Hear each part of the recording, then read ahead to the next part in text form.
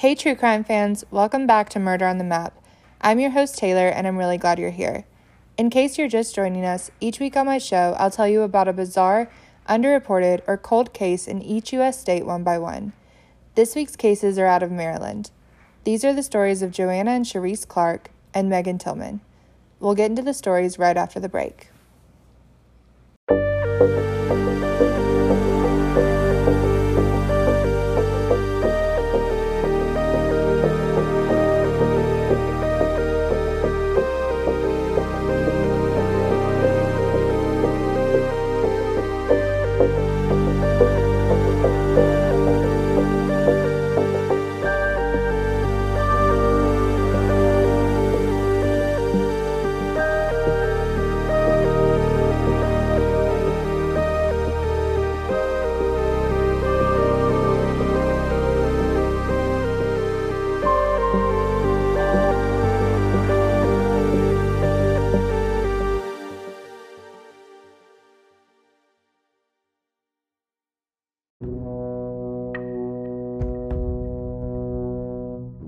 On February 4th, 2017, 15-year-old Sharice Clark was babysitting her 6 younger siblings at the family home on the 2800 block of Round Road in the Cherry Hill neighborhood of Baltimore.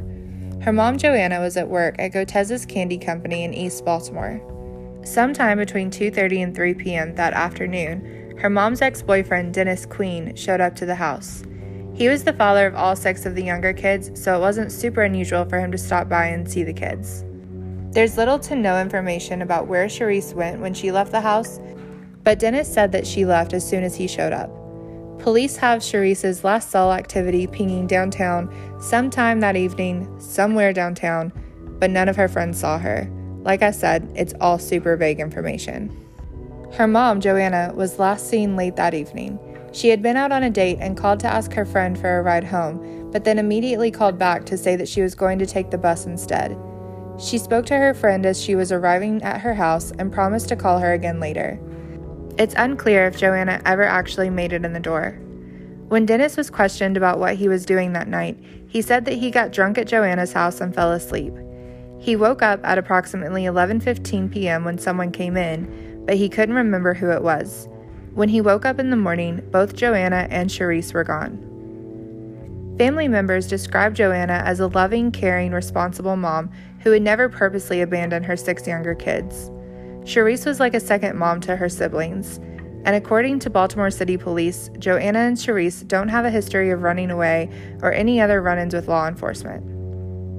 Dennis made absolutely no attempt to report them missing, and he never asked anyone where they had gone. A family friend filed a missing persons report 3 days later after she found out that Joanna had missed work on February 6th and 7th and Sharice hadn't been to school. $800 cash, which Joanna had been saving for the rent, went missing with them. Joanna and Dennis had a long, troubled relationship. He began dating her when Sharice was a toddler and was the father of Joanna's 6 younger children, who were between the ages of 2 and 10 when their mom and sister disappeared. Like I said earlier, Joanna worked at the candy company in town, and by all reports, she was a really reliable employee. Dennis, on the other hand, was unreliable, couldn't hold a job for very long, and was frequently unemployed. According to Joanna's loved ones, Dennis had been abusing and stalking her for years.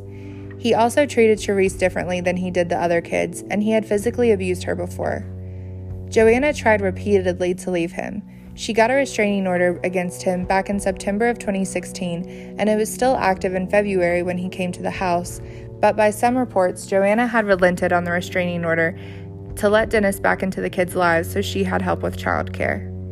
Sharice hated Dennis, and she never wanted to be in the house with him if her mom wasn't there. About a week before the women disappeared, Dennis had made sexual advances to Sharice, and Sharice told her mom. Joanna told him that he had to leave and said that she would put all of his belongings out on the street by February 4th. This was the day that she disappeared. Both Joanna and Sharice were active on social media, but there hasn't been any activity on their social media accounts or their cell phones since they went missing. Joanna's other kids were placed in foster care after their mom's disappearance. They haven't provided any useful information about the day that she and Sharice disappeared. Dennis's brother took a lie detector test in the women's cases, but the results were inconclusive. Dennis has still refused to take the test.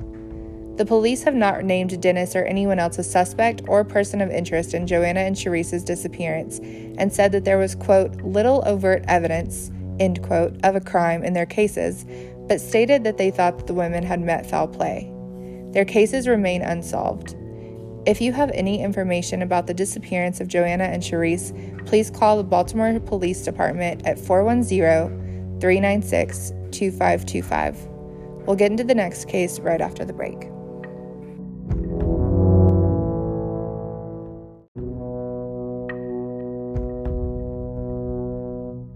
On November 1st, 2017, the family of 43-year-old missing woman Megan Tillman filed a missing persons report. By that point, it had already been weeks since anyone had heard from her. What finally solidified her family's suspicion that something was wrong was because Megan didn't show up for her court hearing concerning the custody battle of her youngest child. Less than a month earlier, human remains were discovered in the Shadyside area of Annapolis. Initial reports said that the remains belonged to an unidentified Asian woman. While Megan's family waited patiently, months and months went by. When homicide detectives from Anne Arundel County Police obtained DNA samples from family and conducted extensive testing, they were finally able to identify the recovered remains as that of Megan Leah Tillman. She was dead before her family even reported her missing. It's been several years since Megan disappeared, but police do have a lead, and according to news articles as of 2020, there seems to be an active investigation, but there's just little information. The case is still important to me to talk about because there is such little information, and it is an active investigation, so if you live in Maryland, maybe you know something and you can help. Police believe that Megan's roommates, William Rice Jr. and Christina Harnish, are the last people to have seen her alive, and they officially have been named as persons of interest in Megan's case. They are currently living in Tucson, Arizona.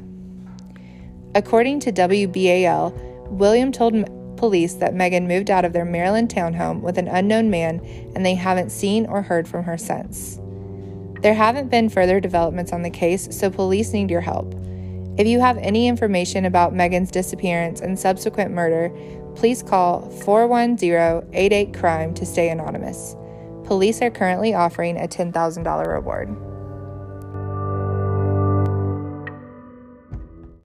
Thanks so much for listening to this week's episode of Murder on the Map. If you liked what you heard, please subscribe and leave a review to help more people discover the show. You can also become a sponsor at the link in the show notes.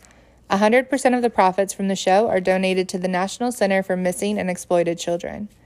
If you have a case you'd want me to cover from your state, please DM me on Instagram at TaylorBTalks or Murder on the Map Pod. Murder on the Map is a Radio Free Roscoe production, and our theme music was composed by Tim Beek.